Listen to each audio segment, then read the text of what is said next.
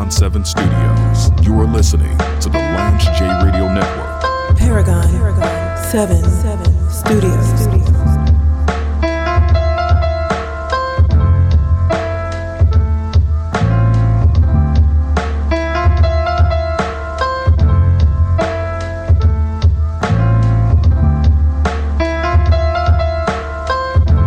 I wanted to take some time and really digest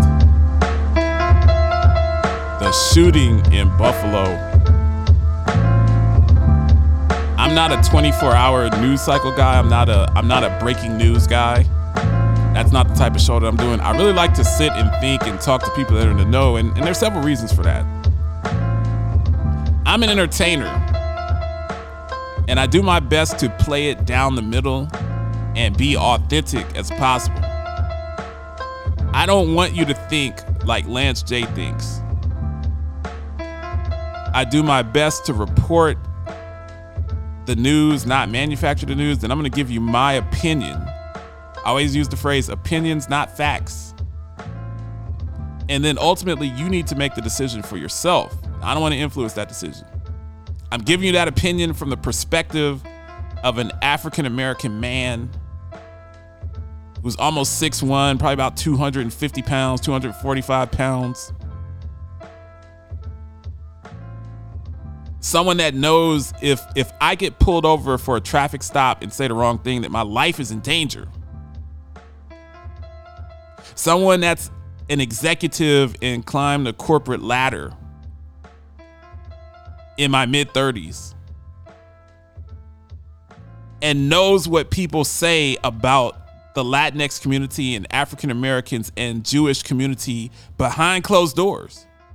Someone that's seen it and lived it. So I try not to get into the breaking news crowd, the Wojbomb crowd for the sports lovers out there. But I wanted to sit and marinate on this shooting in Buffalo and how sick and demented it is. And the first thing that jumps off the page is, who gives a bleep if it's you or your grandparent? Because there are some elderly people that were killed. If you're going to a supermarket anywhere, you're going to do what you do to get food for your family, to go shopping on a weekend, you're minding your business. You're not looking to cause anybody harm. And somebody drives from 2 hours away to shoot you, to do harm to you, to hurt you. And not only they do that, they live stream it on the internet as if it was Call of Duty. So not only are they engaging in killing, in hate crimes, but they have a racial slur on the gun. They wrote a very detailed manifesto about their hatred for black people, that black people are subhuman, their hatred for Jewish people, that Jewish people are responsible for everything that's wrong with society. Thoughts on Native Americans. Who cares if they're a Republican or Democrat? Because I see that all the time. I see people going back and forth. Well, they're really a leftist that was hired by George Soros. And George Soros and Black Lives Matter, they hire people to do these false flag shootings because their objective is to paint right-wing extremists as racist where they're not really racist. They just want a better, superior society that might involve segregation, but we're not racists. And their objective is to take away our guns, which I'm not a fan of. I'm still standing on the shoulders of the Second Amendment. I'm a Second Amendment guy. I'm a big Second Amendment guy. Now, if you want to talk about evaluations for people, you want to talk about that people may not necessarily need to have access to high magazine capacity rifles, I'm willing to have that conversation. But the Second Amendment is major to me. I think that the only thing that really separates us from tyranny in the United States of America is the Second Amendment. Is the close to 400 million guns that are in circulation within the United States of America. So if you think that I'm a liberal and you think that I'm someone that's going to go anti-Second Amendment and all of that, no, I have an AR-15 at home, I have an AK-47 at home, and I carry a .45 caliber with me almost everywhere that I go. It's my legal right to do in the state of Tennessee. So I've said, if you run up on Lance J in the streets, it is a 99.9% chance that I'm strapped. And I'm a big fan. I actually think when I've lived in Arizona, I've lived in Tennessee where people carry guns and they don't have concealed permits that are necessary to carry guns. When I lived in Arizona, people knew if you pulled something out in Arizona, you're going to get met with some resistance because everybody out there is packing. And that's my personal belief, but I don't want to make light. When somebody shows up with the Kevlar and a bulletproof vest and the tactical gear, the hero that sacrificed his life looking to save other people, the off-duty or I think the retired police that was a security guard at this supermarket, you can't do anything when someone has tactical gear. But we fight over who's responsible, the left or the right. Who cares? So the right blames the left and says it's some type of false flag operation.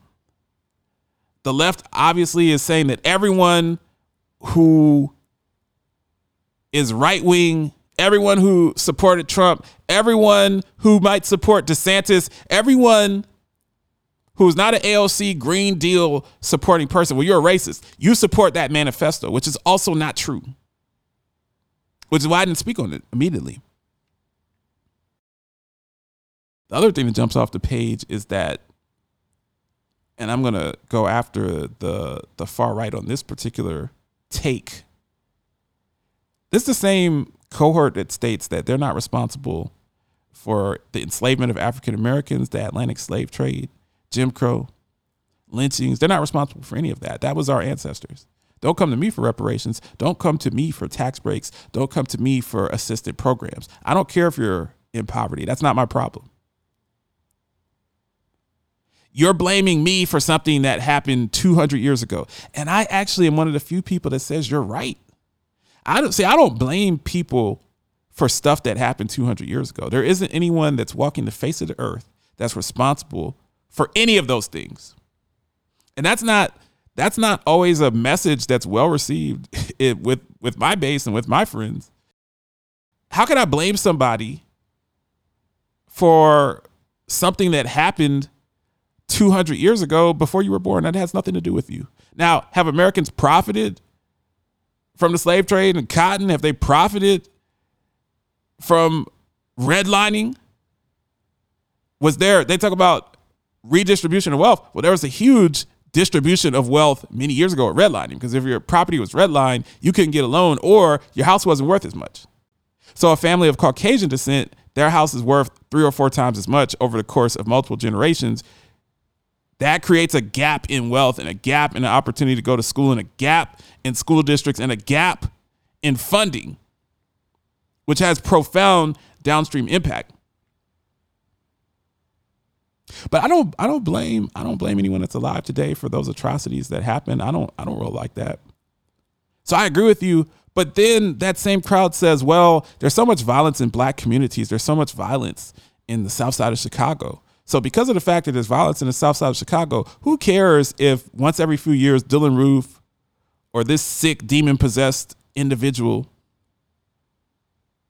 commits a major hate crime?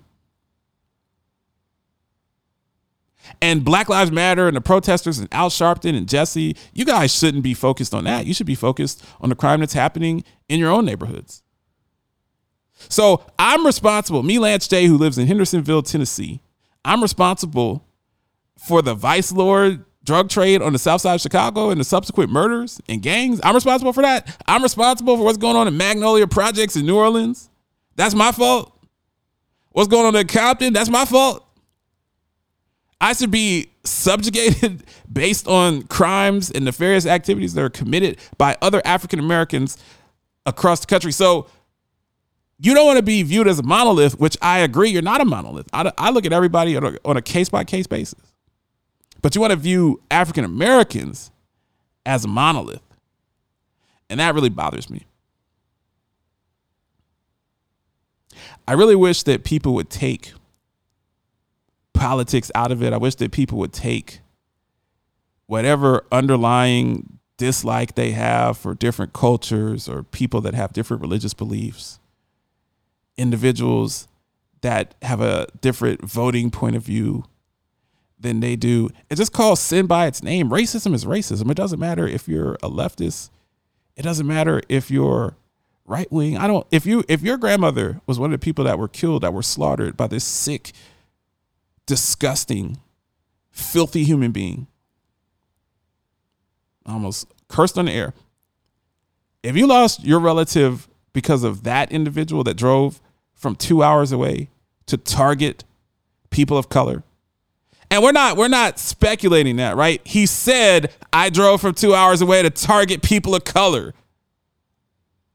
And by the way, that's not mental illness. People say, oh, he's mentally ill. It's a referendum on what's going on in society with the internet and all of that stuff. Racism is not a mental illness. Hatred is not a mental illness. Thinking that blacks, Jews, Latinx people are subhuman, low IQ, that's not a mental illness. It's white supremacy. You are listening to the Lance J Radio Network.